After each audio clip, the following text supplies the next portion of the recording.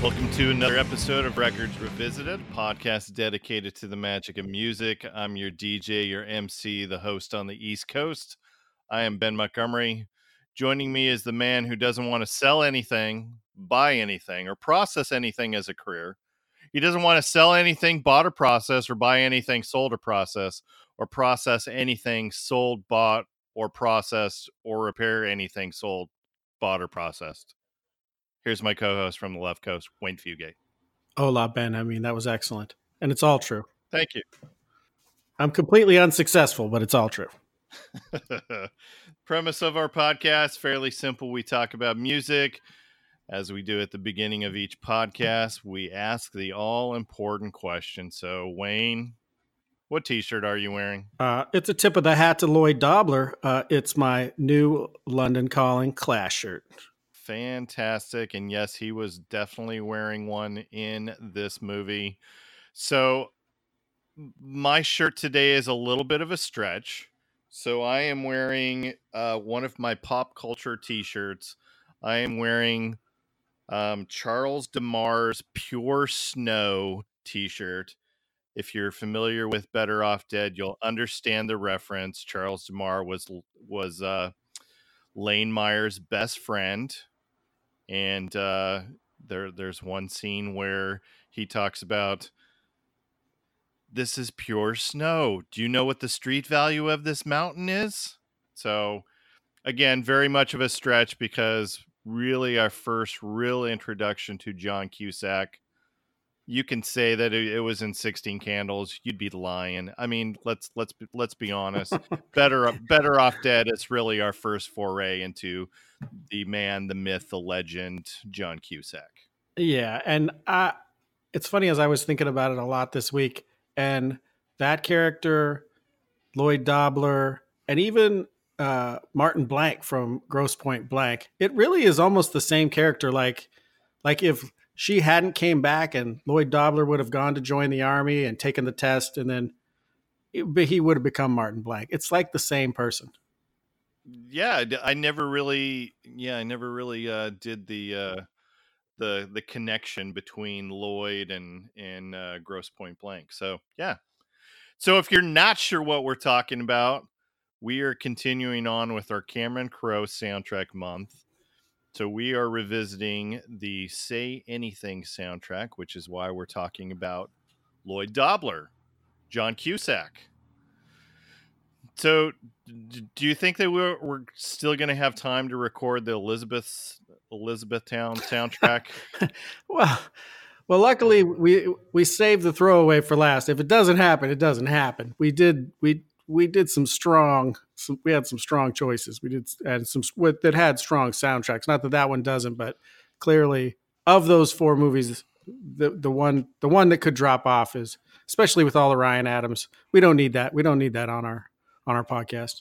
I was just going to go, well, I kind of wanted to do the Elizabethtown soundtrack just so that we could have the conversation. Cause I don't know. I felt as though kind of been teasing that we're going to talk about Ryan Adams for a number of episodes. And we just haven't really addressed the elephant in the room, but we can put it behind the Dookie release. Okay. Yeah. The one that's been isn't that like the second Tuesday of the week? Where you'll come out right after Dookie. Right, exactly. You know, I was planning on listening to the Say Anything soundtrack again today on one of my commutes, and I kind of got distracted.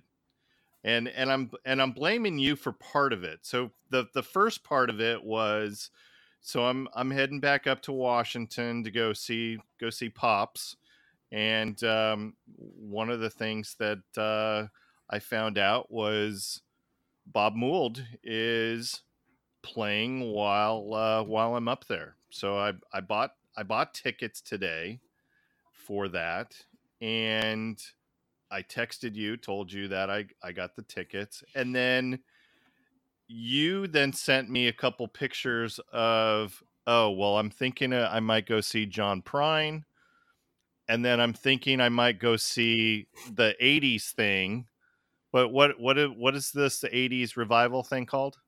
Oh, it's like live from the '80s or lost '80s.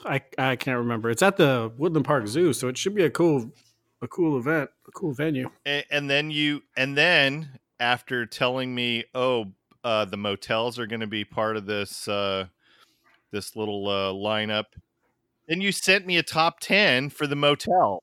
I We hadn't done a top 10 in so long, and I thought, oh, you know what? I love the motels. Let me see what I can do. Let's not forget our roots. Let's see where this go back to where this thing Yeah, started. you want to know what I listened to on my entire commute on the way home? Hopefully, the motels. The motels, because I wanted to refute a few of the selections that you put on your top 10. So I love it. yeah, all right. So I did not listen to Say Anything because on the drive to work I was listening to Bob Mould, getting ready for that concert, which I'm totally stoked about. And then on the way home, I was listening to the motel. So I I think we're going to need to do a motels episode. Oh, I think that would be great. I'm all ready too. I wonder how many people are actually going to listen to that episode if we do it though. Like, is this just a guilty pleasure for us, or do you think that there's enough people who would actually listen to an episode of us gushing on about how much we love Martha Davis? I think it would. I mean, those big hits were big hits. I mean, Only the Lonely, Suddenly Last Summer, Take Take the L. take the L. Uh, gosh, Shame, Danger, just a ton of good songs. Like just a ton. You forgot Total Control. Oh, that was the one that I really wasn't super familiar with, and as I listened to it today, that's a slow burner. That's a beauty of a song. It just climbed all the way up into number 2 Yeah, and you know why I love the motels? because of Martha Davis. Well, besides that, but Oh, '80s dirty sax. oh, oh, it is full of that. There is some great dirty sax in that. So, Oh, and who doesn't like a little dirty sax, right? I love it. All right. We're totally getting sidetracked. And we didn't even have Jeff on the podcast to do that for us tonight. He's been an influence on us, clearly. Clearly. All right. All right, let's talk about the movie first, shall we? You got any Absolutely. you got any favorite lines from the movie? And I just watched it. I watched it last Sunday, so what, 4 days ago. I always loved that the two dinner ones. The one about the buy sell process, and then the one about they say they know but they don't know. I don't know but I know that. Yeah. Those are classics that I've never forgotten. But my favorite line from the whole movie is when she said, "They never think it's going to work, do they?" And he said, "You just described every success story, every great success story." And I thought that was great. That was my favorite line. I think mine is a little darker. The line of I gave her my heart and she gave me a pen. Well, it's funny is also I mean, you got to give Cameron Crowe props because when he writes a character, he really, I mean, just even when you think about, I mean, Spicoli may seem like a, a stoner, burnout, but there's actually depth to that guy that Sean Penn brings out. But also, I mean, Lloyd Dobler, there's a deep character there. I mean, he really knows how to write a character that you can that people can fall in love with and want and root for and want to see him succeed. Which they do. I'll be posting to the Facebook page. So there's a great article I found on a website that I wasn't familiar with, but I was just kind of doing a Google search on Lloyd Dobler. And there is a article on lifehack.com, and it's called 8 Quotes from Saying Anything That Teaches How to Rock at Life. So she gave all sorts of different, criteria of Lloyd Dobler is the dream man. And so she used 8 quotes from the movie to teach us how to rock at life.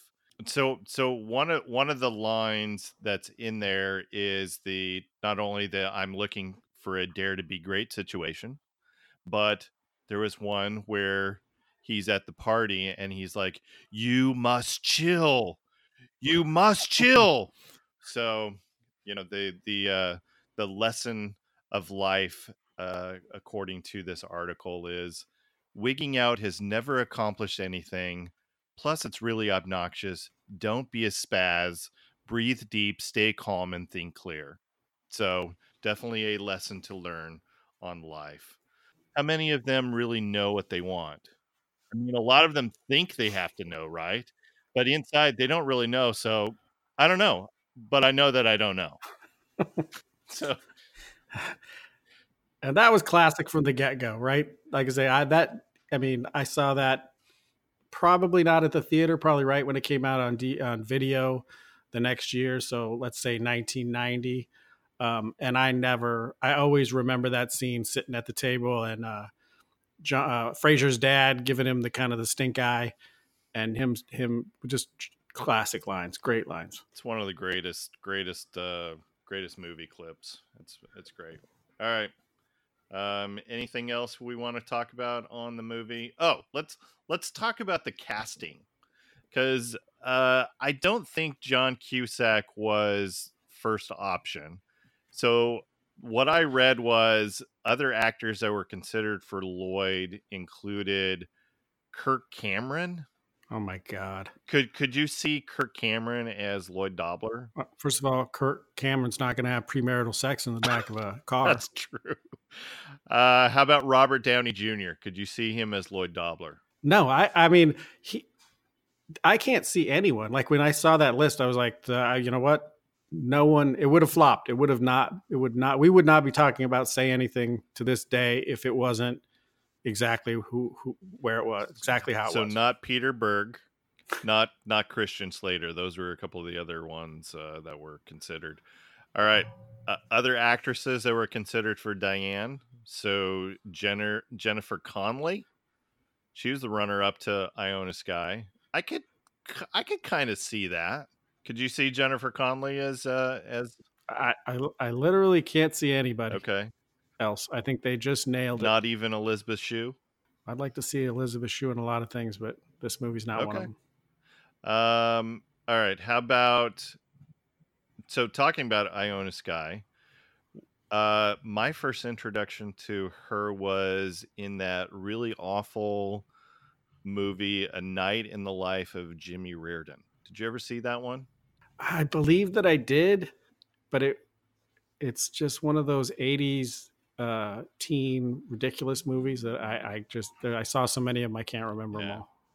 But I'm pretty sure based on the name I did see. Yeah, Phoenix was kind of a slut in that one, if I remember correctly. Here's one thing that I couldn't confirm. So somebody online had posted that the kickboxing dojo that was used was the same dojo as the Cobra Kai. I don't know if I believe it, but that would be awesome. I don't think it is, but I would love to have somebody confirm that. And if you haven't watched the Cobra Kai YouTube series, it's actually pretty good. Have you watched that? No, somebody was telling me about it just recently. I think my boss was telling me about it. Yeah, it was pretty good. And in that scene, this is something that I don't know because I didn't know because I'm not a kickboxing aficionado, but the real life kickboxing champion, Don the Dragon Wilson, is actually Cusack's kickboxing partner in that scene. He's the one who kicks him in the face when Diane comes into the dojo. Fun facts. Oh, here's another fun fact. When Lloyd and Diane have broken up and he's driving around, he passes Bob's Java Jive. Did you see that? Well, yes, I did see that. That's Tacoma. But on the marquee of one of the theaters, they're showing Tapeheads. Did you ever watch Tapeheads? That's a Cusack. I don't know that I did. I know I do remember it, but I don't know that I watched it. It's a Cusack movie. Tim Robbins, I I think that this was it was pre Bull Durham, Tim Robbins. Such an awful movie, but I thought that was kind of interesting that he's driving past a theater that is playing one of his movies. So it's fun. All right, here's my last stupid fun fact. All right, Diane Court's mother. Did you read my notes on this? I did. So Louise Childs, she was actually a Bond girl. She was Holly Goodhead in Moonraker. Remember Moonraker? That was one of the Roger Moore ones, the classic with Jaws with the metal teeth guy. Exactly. And I just love Jaws because I recently watched Happy Gilmore. And I was just gonna say that's the only other role he's had. Oh man, I love that movie so much. All right. Should we start talking about music? Isn't that the reason for this podcast is to talk about music, and we haven't talked. We're getting there. Yeah, we're getting there. All right. Other songs that are featured in the film. So Ricky, Don't Lose That Number, Steely Dan. What's Diane's father's name in this? What's his character name? Because I feel like we're just gonna continue to refer to him as Fraser's dad. His real name is John Mahoney. I have no idea what his name is in that. All right. So Mr. Court. All right, we're just gonna refer to him as Mr. Court. So he's singing that in one of the scenes. He's driving to the senior home that he's pilfering all the old people out of all their cash, and he's singing "Ricky, Don't Lose That Number." We just finished talking about singles, and our favorite song on that soundtrack was also featured in this. Yes, very much so. So little Mother Love Bone there. Back in the Saddle by Aerosmith. There's a couple Soundgarden songs, Flower and Toy Box. And I was trying to listen for those. I think those were part of the party scene. I don't know. I can't confirm that. Were you paying any attention to see if you could hear the Soundgarden songs? No, I wasn't looking for anything in particular. I did hear Back in the Saddle. I heard Chloe Dancer, Crown of Thorns. Obviously, the songs from the soundtrack, but I didn't make out any. Like I say, during the party period, there was a lot going on. Yeah. All right, should we jump into it? There you go. Let's do it. All right. So this is first track on the record. This is Nancy Wilson of Heart, and this is All for Love. If we ever did one thing that was right, we give it all for love, save it all for love. Didn't we touch the fire above and made music out of madness? We gave it all for love.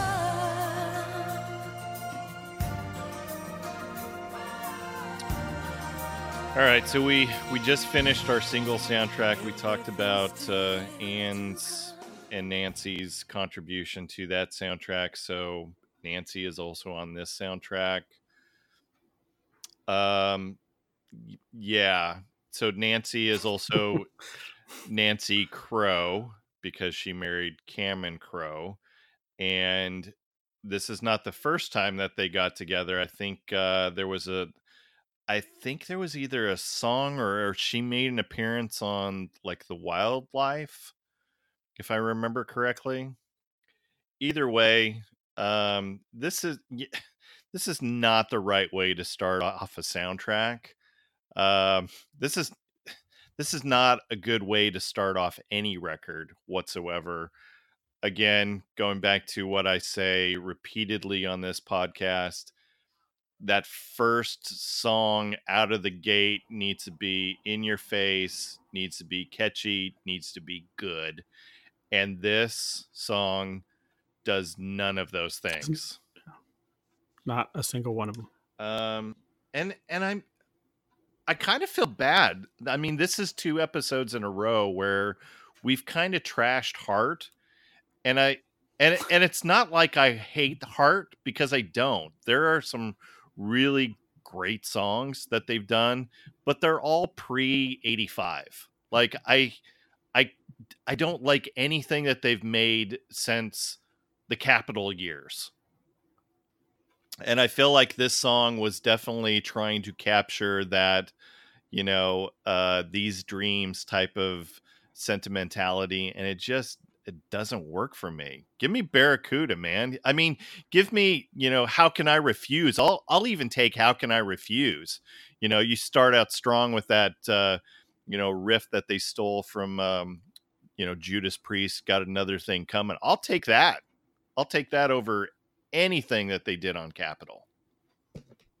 Am I being too harsh? I feel like I'm No, no. First of all, you're letting her off easy. This is rampant nepotism. This sounds like a song that Celine Dion passed on. And I don't mean to sound critical, because I love Nancy Wilson.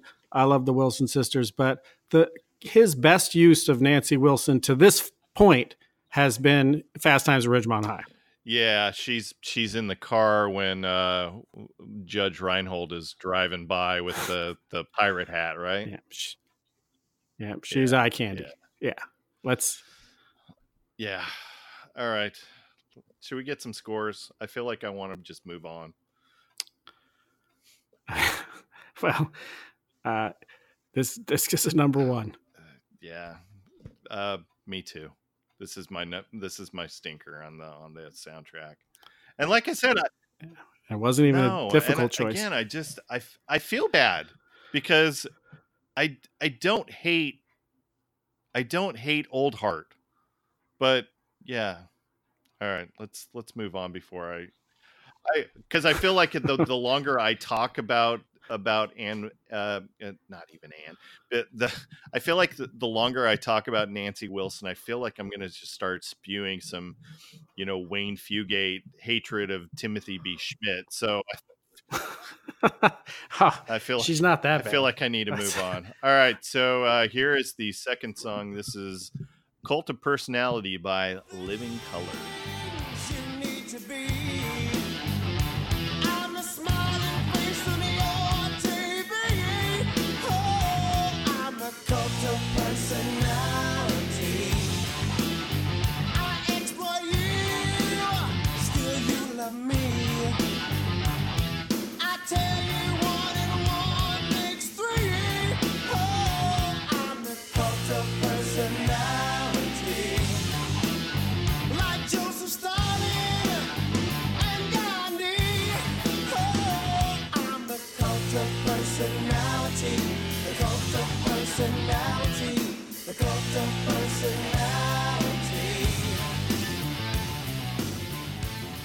So get us started on Living Colour.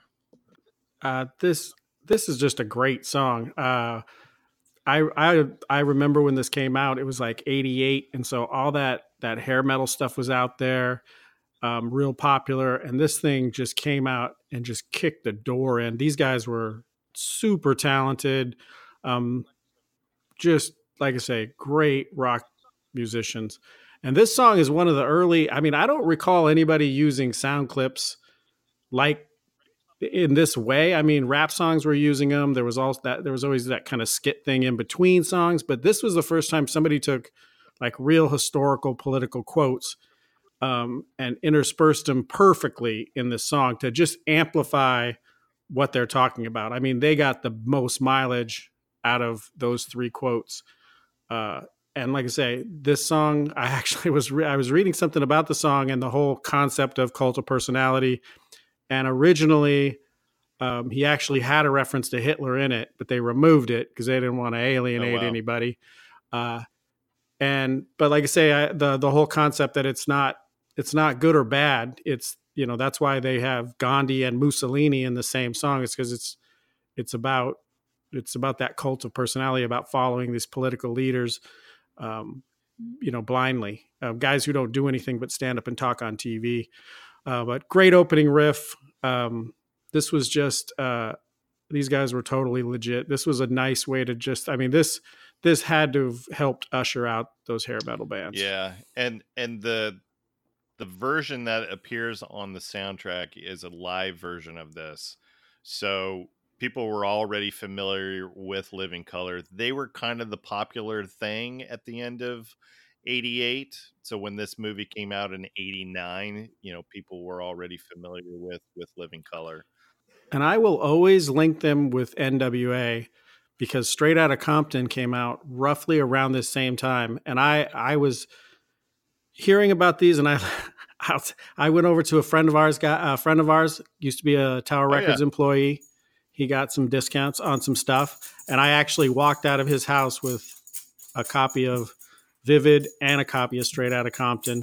And I'll always link those two together for that. And I listened to those two CDs till they disintegrated in the CD player. Why exactly did Living Color not reach, this their own cult of personality, so to speak? I mean, they came out of the gate really strong. Everybody was, really clamoring about them. They won a Grammy Award for Best Hard Rock Performance, I believe, because of this song. And it was a top 10 hit, I believe, on the album chart. I'm trying to remember if this was like a top 15 or top 20 song on the the Billboard regular chart, but I think everybody really thought that they were going to have some staying power, and didn't, and it felt like there wasn't even any real buzz for the second album. Or am I just totally missing that?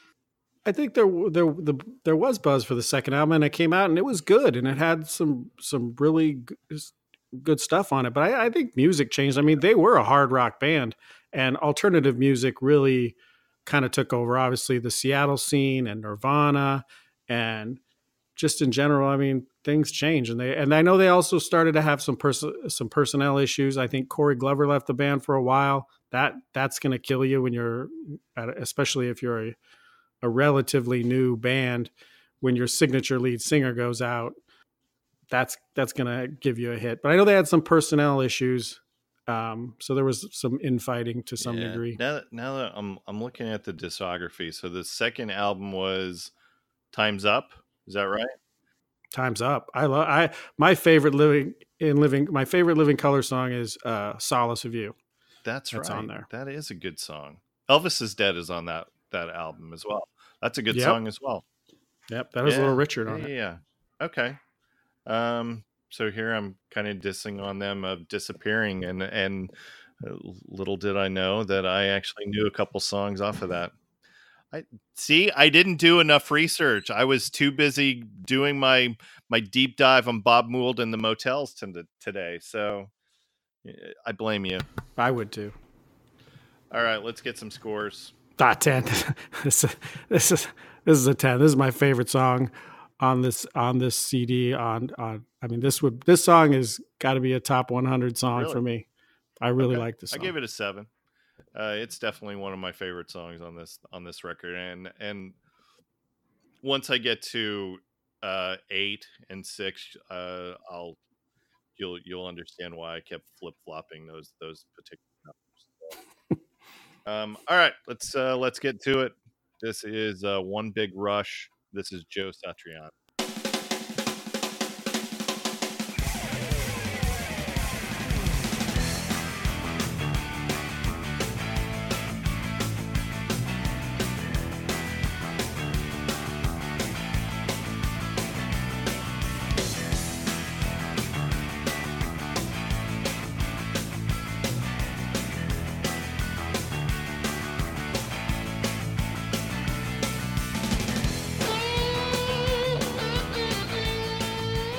And this was originally on his album Flying in a Blue Dream. This is instrumental. And you know how instrumentals don't really fare very well on our scoring. No, I wrote that's my first note right after the title of the song in my score.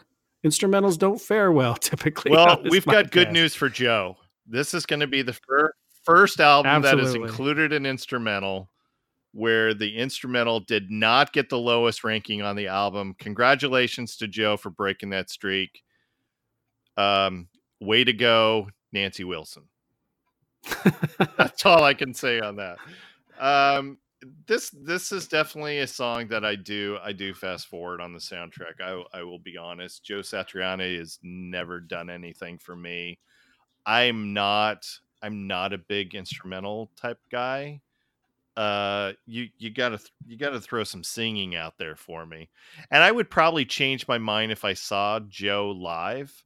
I bet I would change my mind on that. But I'm not going to go spend money for a Joe Satriani ticket. So I will never find out, probably, unless there's a listener out there who's a big Joe fan and wants to send me a ticket. I will. I'm okay with eating my words. I ate my words on the last episode about Candlebox. So Yeah, this is. I mean, the one of the things that's, I guess, works against him for me is that he almost writes songs like they should have lyrics. I mean, it's almost, if you listen to him, there's a spot where it sounds like there should be a chorus or there's a bridge. So he writes these great rock music, but then it doesn't feel like it goes anywhere because nobody's singing anything to it. But I could totally hear like Sammy Hagar or solo David Lee Roth coming up with some lyrics for the song. But I agree with you. I mean, Satriani and Steve Vai and Eric Johnson, they're great guitarists, but I mean, to me, they'll never stack up to guys like Eddie Van Halen, Jack White, or The Edge. People who write songs that people can write lyrics to, and that's what people want. So, like I say, they try to do this virtuoso orchestral stuff with a guitar, and ultimately, it's the rock and roll instrument. It's supposed to it's to get chicks with. It's not to try to prove that you went to Berkeley. So do we even want to go down the path of your premise of well, I think that there should be lyrics for some of these songs, and Coldplay put lyrics to them? I don't want Coldplay to put lyrics to okay, well, anything. You know what I'm referring to, right? The little plagiarism charges that Joe levied against Coldplay at some. Oh yeah, I did. I mean, yeah, I have heard that. That one I don't. I mean, sometimes people write. There's only 12 notes that you can play, so sometimes they're going to end up in a similar order and sound familiar. I don't know that I feel like Chris Martin lifted anything from anybody. He's a pretty talented individual. It's not like what was that band in the 90s, The Verve, that just completely just wrote different lyrics to Rolling Stones music. I mean, well, yeah, that's a whole other animal. There's a really good podcast episode about that. I'll have to try and find that again. But yeah, I get it. All right, let's get some scores. I'm giving this a 2. I gave it a 4. Wow. There were, I guess we'll find out as this goes along why I got a 4. Oh, my curiosity is peaked now. All right. Next song is Cheap Trick's "You Want It."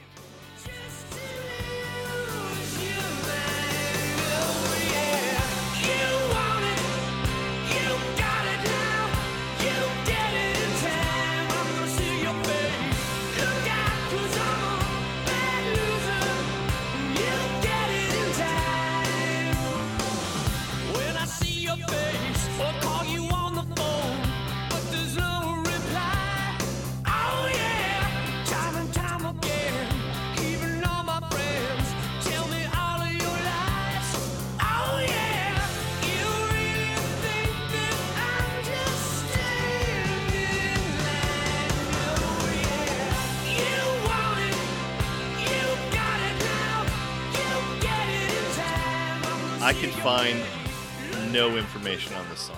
I don't know if it was available on any other album. I'm not a super big Cheap Trick fan other than Live at Budokan, which eventually I think we're going to revisit, right? That's the word on the street. Yeah. So this came out at a time when Cheap Trick was enjoying a nice little resurgence of their popularity, and that was really off of the strength of their power ballad, The Flame, which didn't they end up hating that song and didn't play it for like the longest time? I had heard that, and I definitely see it. It isn't. I'm a huge Cheap Trick fan, and I one of the reasons that this song fared so low in my scoring is because I know quite a bit of their catalog, and this definitely is not up to par, especially guitar wise. This doesn't have. I mean, Rick Nielsen really, a Cheap Trick song. I mean, even before Robin Zander starts singing, it's a Cheap Trick song, and this just felt manufactured. Like uninspired. Like let's almost like let's cash in why we're hot. Yeah, this is definitely a Robin Zander song. Like I didn't feel like Carlos was on his game. I didn't feel like Rick was on his game. I don't know if this was a demo that was laying on the floor of the one of the cutting rooms, but It's real generic, though. I mean, it really has a generic Cheap Trick sound to it, and just without, like I could see just exactly what you're saying. Like they recorded this, and they're like, "Yeah, we can't. That's not going to make that's the not album." us. Yeah. So going back to The Flame, you saw them last summer in concert. Did they play The Flame? No, I don't believe so. I still the one thing they played. Obviously, You Can't Leave Before You Hear Surrender. They did Dream Police. I think they did a medley that involved the Dream Police. But my favorite event, I guess, and it was my favorite part of that night, just because it was so odd in every aspect. But Tom Peterson did a great version of Waiting for the Man by Velvet Underground. It was completely out of nowhere. I had no idea that they ever did anything like that, or that Tom Peterson ever sang. It was it was the highlight of the show for me. And do Cheap Trick fans even know who the Velvet Underground is? Some of them probably, but yeah, that's odd.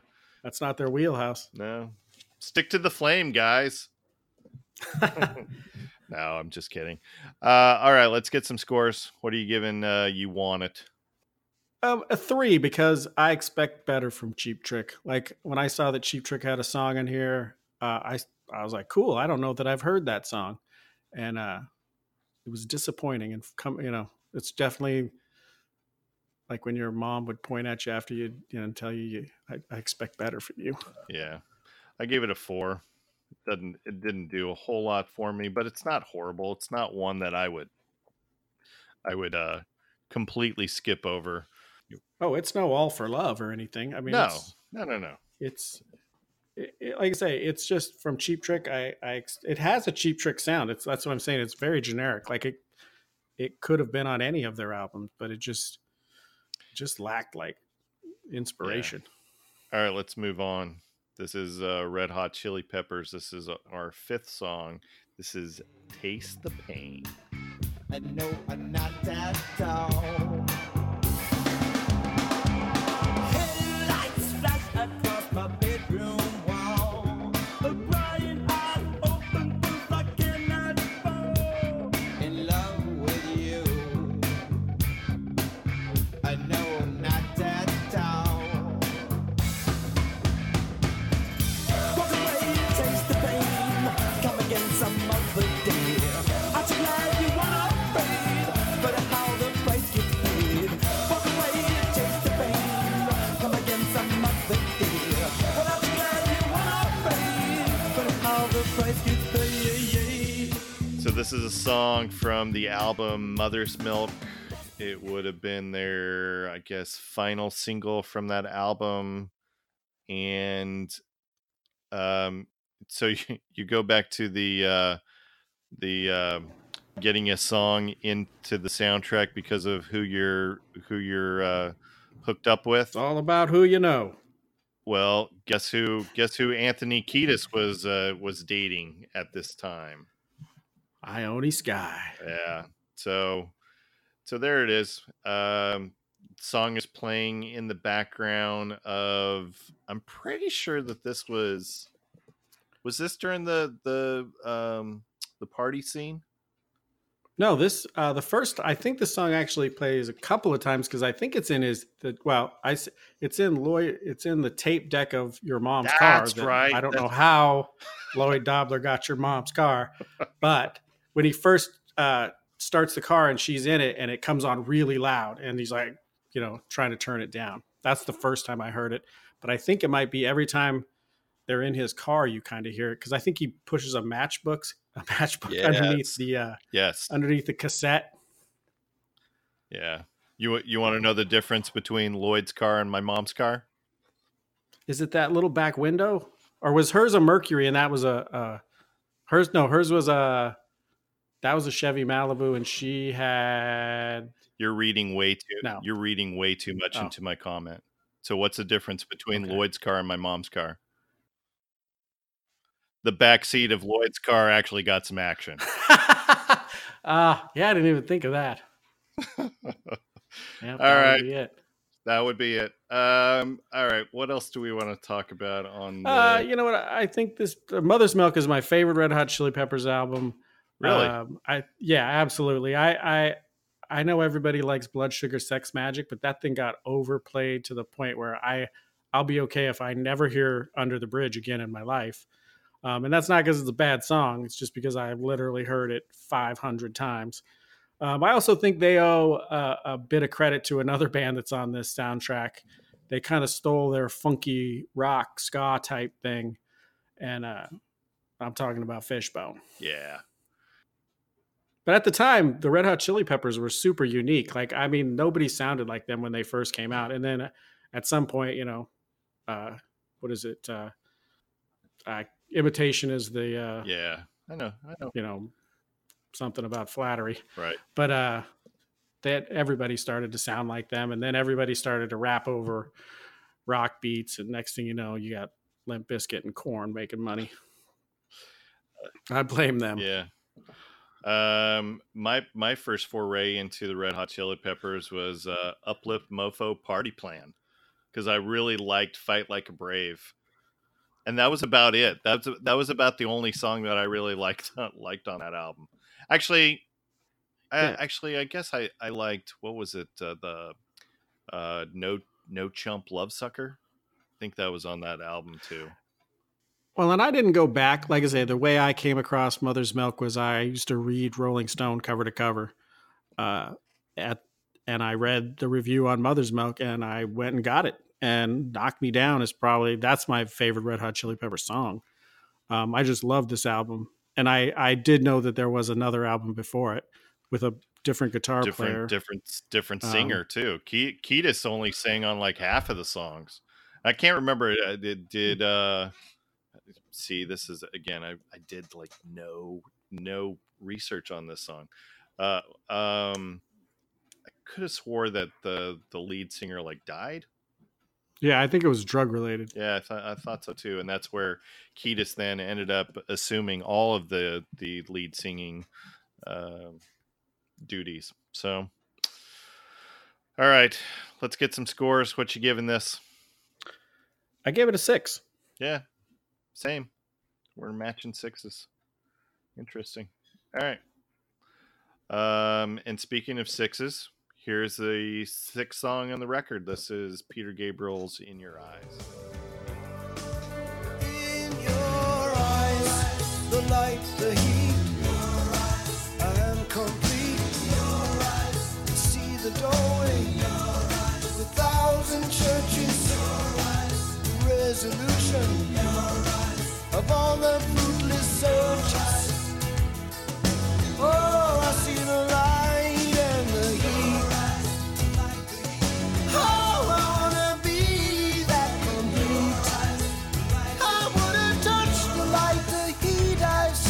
Your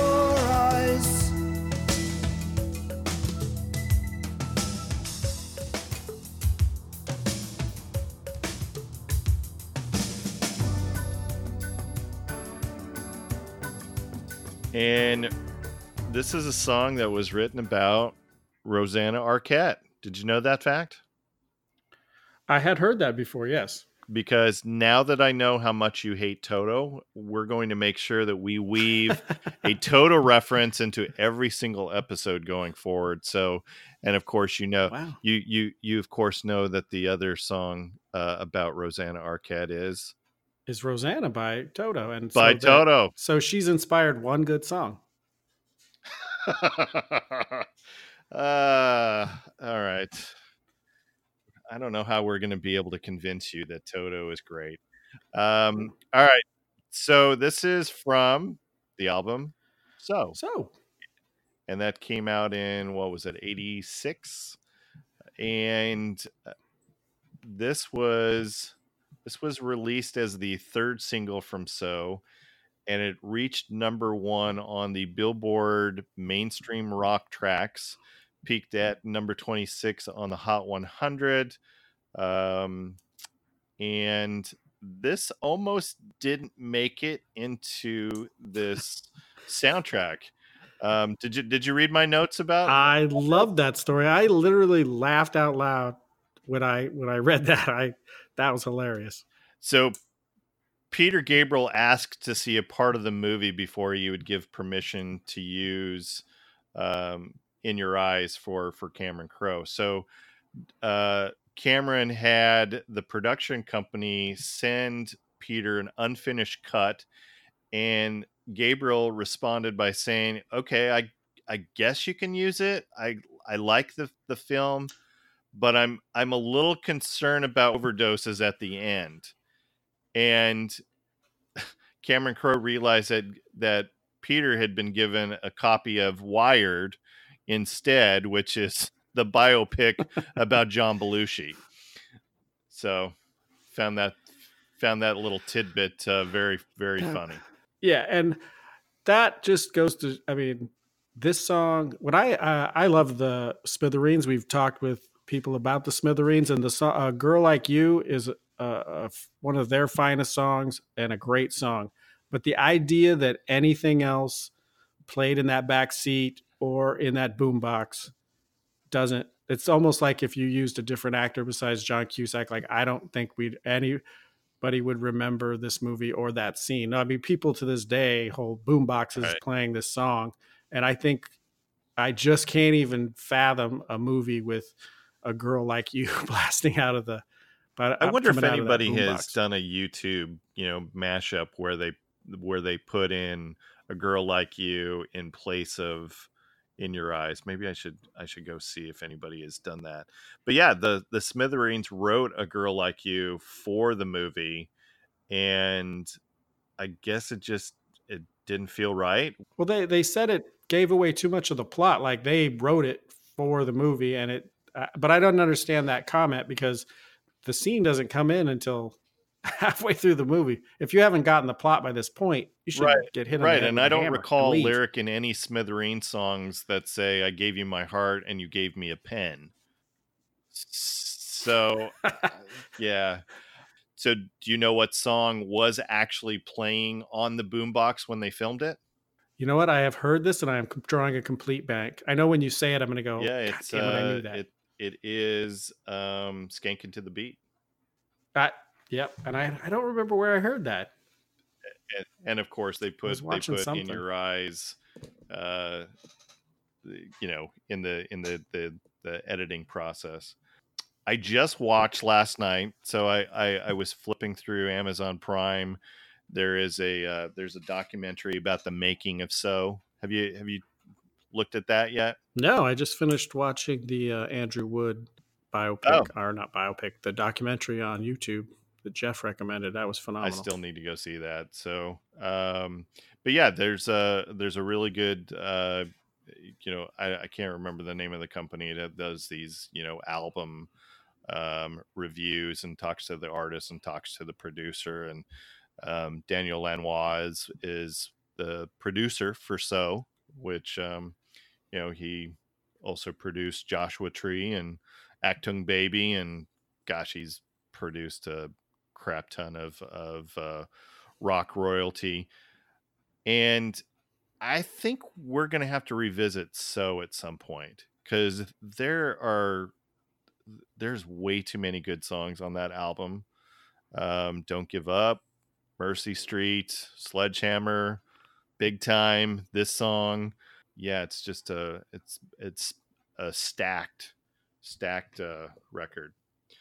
All right, what else? Oh, the last thing I wanted to share. So this comes from, I don't know, Wikipedia or I think it was Wikipedia.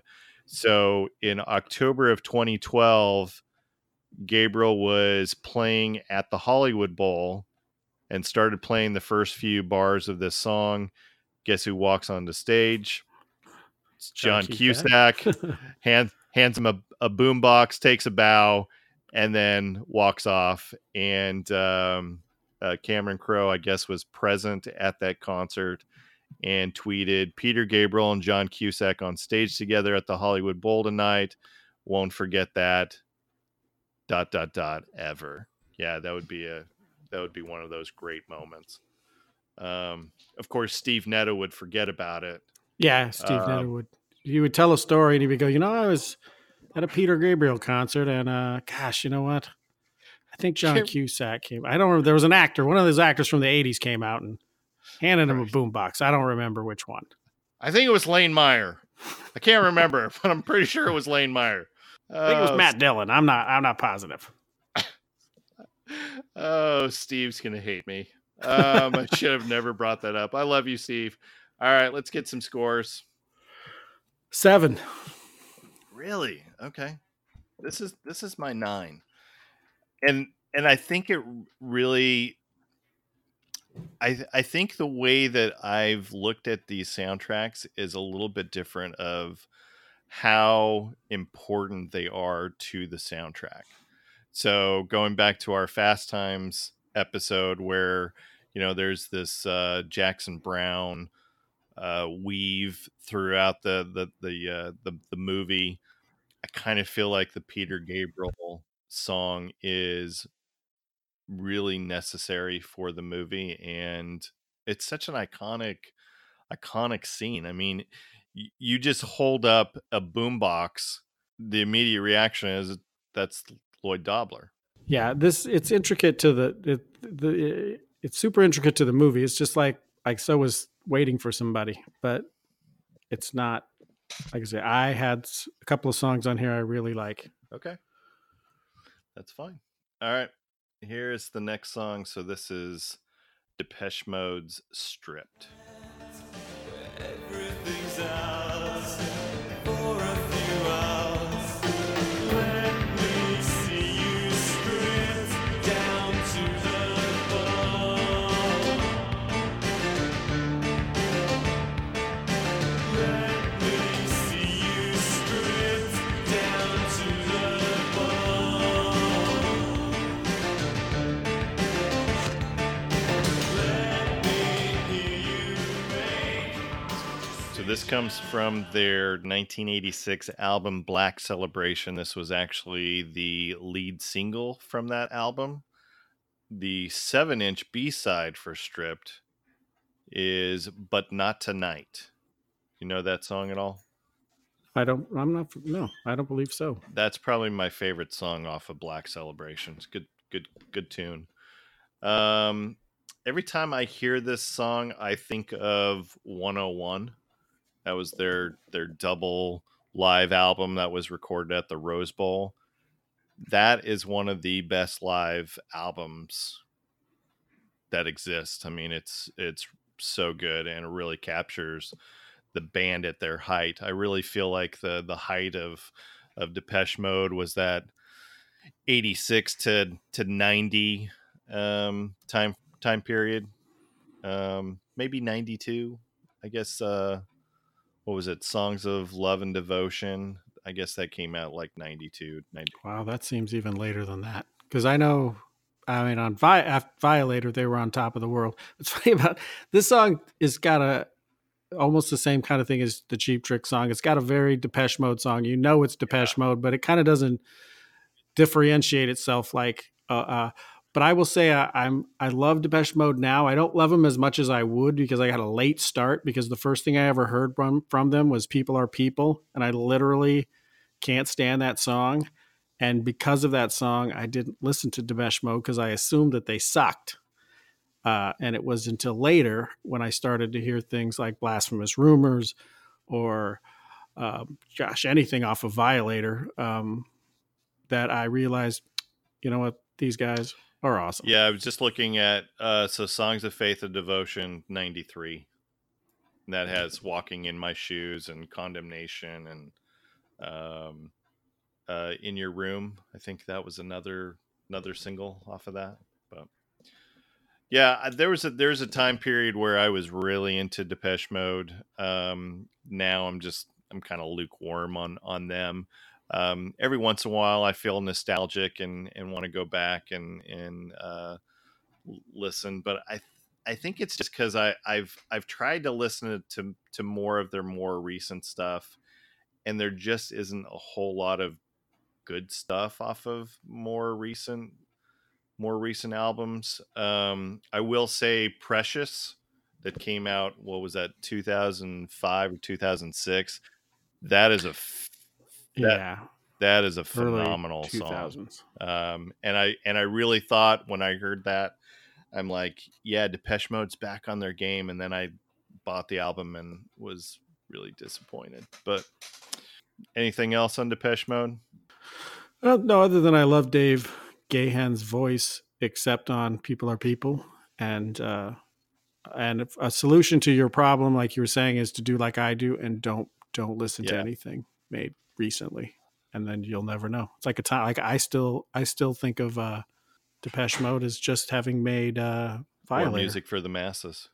That's a great album too. Music for the Masses is great. All right. So score for Stripped? 5. Okay. I definitely liked it better. I think it was, again, just that time period for me. So I'm giving that an 8. All right. Here's the next song. This is Fishbone, Skanking to the Beat.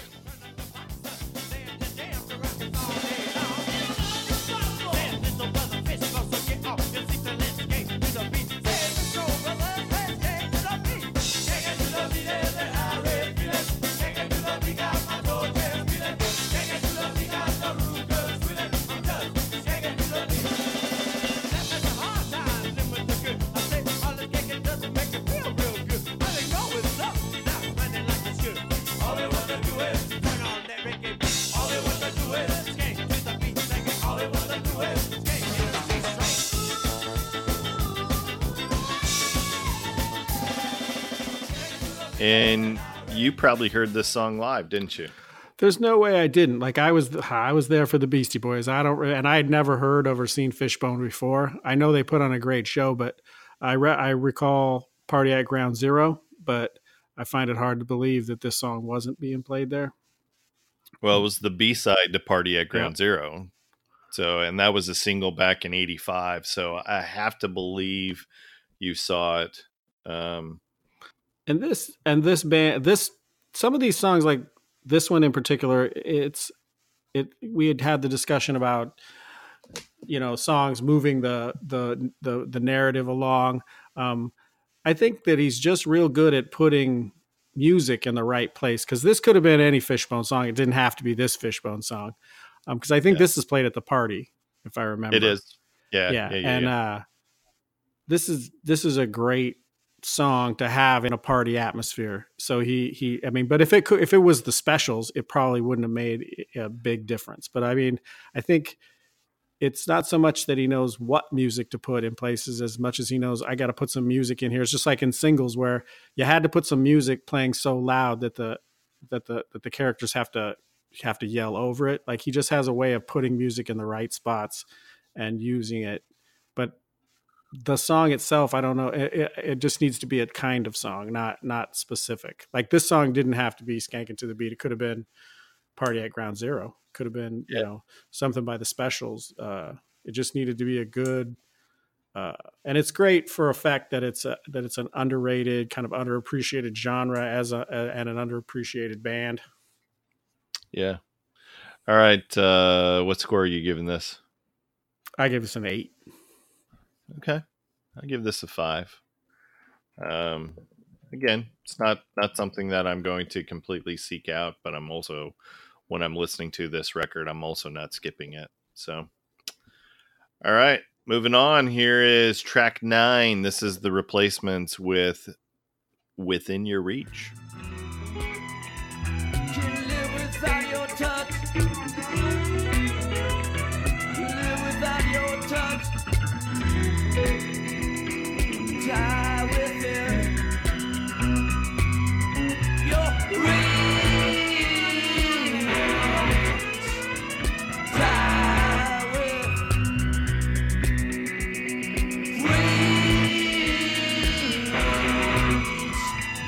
Die within your reach. Die within your. And of course, this is on The Replacements Hootenanny record from 1983. And going back to your point about placement of the song, this is one of those time periods where I think that worked well. I was reminded by my friend Mark, who called me out on the 45 episode, and he said he got the name of the song wrong, but he did tell me that I was wrong where I said only Peter Gabriel's song moves anything along in the movie, and this is one of those memorable songs. It's But here's what I'll say though. This is a great song. I already can tell you I don't need to know that this is going to be the number 1 overall song. But it's a great disappointment song, but I could hear Unsatisfied or Waiting, Here Comes a Regular, or any of those some of that stuff off of All Shook Down. I mean, I guess that hadn't been written yet, but he had started to learn how to do this. I mean, he's a master of desperation and dissatisfaction and disappointment, and he can convey that. And this is like probably maybe one of his earliest examples of that. But I'm just saying, that's what I'm saying, is kind of try to think about those other songs that have that same kind of real slow, melodic, desperate, dissatisfied kind of feel to them. And you could put any one of those in there. And I think in the spot you're talking about, they would work it just needed to be a kind of song. Yeah. Not necessarily this specific song, which this song is, I'm going to clown horn me. This song's great. Valid. It is great. To your point of this really captures the essence of disappointment. This isn't the first time that we've played this song. I specifically use that word for a reason, my friend. Absolutely. So this was on my disappointment list from earlier in our podcast. Do you really need to know what my score is on this? You want me to guess? You want to guess? I'm going to take a guess. Is it a 10? Oh yeah. Absolutely. And I'm going to take a guess. This is your 9. Yeah, absolutely. And it was right away. Like when I went through the soundtrack, I listened to the soundtrack. I knew my number 1, I knew my number 10, my number 9 right away, and then I figured out the rest from there. Well, let me put it this way. I bought this soundtrack in '89 because of the Replacement song. Because I knew that was Paul Westerberg, but I had no idea what the name of the song was, because when I'm making fun of Mark because he doesn't know the name of the song, well, he said die without your touch, live without your touch. That's what I thought it was as well. So I had no idea what record it was on. See, here's the beauty of the internet. Kids are spoiled these days, because they can just go out and listen on Spotify, and then they can go, oh yeah, that's the song that I want. We didn't have that luxury, so it was like, I think I'm going to have to buy the soundtrack in order to figure out what's the name of the song. So whatever. All right, let's move on. So technically this isn't the last song on the soundtrack. There is one other track at the end of the record, which is like a clip from the original cast, is what they put on there, and I think it's the Lloyd rap when they're at the Gas and Sip. I didn't own this. Why are you at the Gas and Sip on a Friday night? I can't do it. I'm sorry, I can't do it. By choice, man. By choice. So anyways, we're not scoring that because we're going to just score the music of the record. So technically this is the last song on the record. So this is Keeping the Dream Alive. This is Freiheit. It all started, and still the rain is falling. Makes me feel the way I felt when we parted. The hopes we had were much too high, way out of reach, but we have to try. No need to hide, no need to run, 'cause all the answers Did I say it right? I mean, they're a German band, so I don't know if I mean. Yeah, there's probably some crackly guttural noises in it. Freiheit, Freiheit, Freiheit. You have to say part of it fast and part of it Right. slow. I don't know, because I heard this and I just like I saw your notes, because the first thing when it first starts playing was this a Queen song. Oh no, it's an ELO song. Is Paul McCartney in this band? I don't know whether to love them, or originally I didn't know whether to love them or hate them for this ripoff, and I decided to go with hate. Okay. Yeah, it's definitely a cross between an ELO and a Queen song, and yeah, I totally hear some Wings in it as well. You know, I was waiting for the lead singer to start singing "Take It Away," and But he's like trying. It's like I thought it was Paul McCartney. I was like, how did they get him? Oh, they didn't. They're just ripping him Right. off. So the song was originally recorded in German as let me see if I can so this is Keeping the Dream Alive. Keep in mind that that's what the English translation is. So it's Solange man Trium noch leben kann. And if anyone actually really does know German, I'm so sorry because I just totally slaughtered it.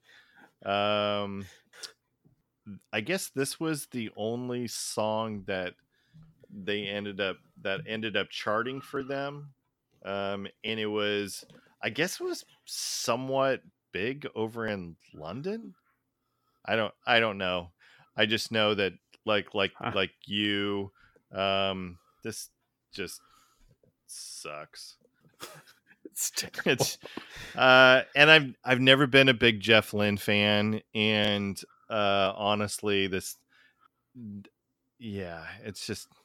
not good. I'm giving this a 3, and that's only because I hate Nancy so much on this record, and I can't give Joe Satriani any love. I'm sorry, Joe. Yeah, I'm shocked by that, because I gave this a 2. It is terrible. Yeah, it only saved by Nancy Wilson's sleeping with the director is the only way this thing rose to number 2. So that pretty much wraps up the soundtrack. Should we go through the scores and see what's our top 5 picks? We already know what the number 1 is, right? Yeah, and I would think number 2 is probably Cult of Personality. Yeah, got a 10 and a 7. Third is In Your Eyes. In Your Eyes, and then tied for 7. Or I'm sorry, tied for 4th is track number 7 and track number 8. So Stripped by Depeche Mode and Skanking to the Beat both got average scores of 6.5. And we already know what our big stinker on the record is. Yeah, the bottom two are pretty. We got them. We got that nailed down. The bottom three, yeah, I guess Joe was able to climb out of the bottom two spots. Yeah. And I'm sorry, Joe, if I came across as being, not a fan. And Freiheit, they're never going to know because they don't speak English anyways. So that was pretty evident by that song. And I don't care what they think if they do. Like I wish I ran into them in a Pretty bar. safe to say, I tell them right back. pretty safe to say from our last two episodes that or our last two episodes for Cameron Crowe soundtracks, Nancy Wilson's never coming on our podcast, is she? We'll never be able to persuade her to come on our podcast at all. Well, it's only if she doesn't listen to any of them and she doesn't have people who do any research for her. Then we could probably get her on to revisit Dog and Butterfly or something. Dreamboat Annie. Baby Lestrange. Oh, Baby Lestrange. That's a good record. See, the Columbia record, the Columbia record era is good. Well, it's not only that; it's also Roger Fisher. Yeah. Okay. Nancy Wilson was not the lead guitar player. Right. Yeah. All right. Well, I think that wraps up March. So we got a late start on the Cameron Crowe soundtrack month. I don't think we're going to get to Elizabethtown. We could probably save that for another time when we want to do some more Cameron Crowe soundtracks. I think Almost Famous probably deserves a revisit. Jerry Maguire is not a bad soundtrack either. Maybe we'll do another month somewhere down the road. Yeah. I mean, we got the big three out after this. Yeah, they're all. Yeah. Well, we do have some good episodes coming up in the month of April. I know that we're going to be covering Pearl Jam's 10. We're going to be covering Elvis Costello and the Attractions Armed Forces. I'm waiting to hear back on some of our guests' choices for April as well, and based off of some of the decisions that they're trying to make are going to be very good. They are definitely going to get us out of this Americana, stuff that we've been covering. Not that there's anything wrong with it, but we got to give props to our guests, Hannah and Michael.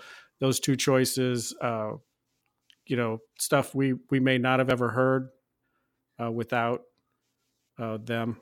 And like I say, breath of fresh air, great stuff. Really enjoyed both those really records.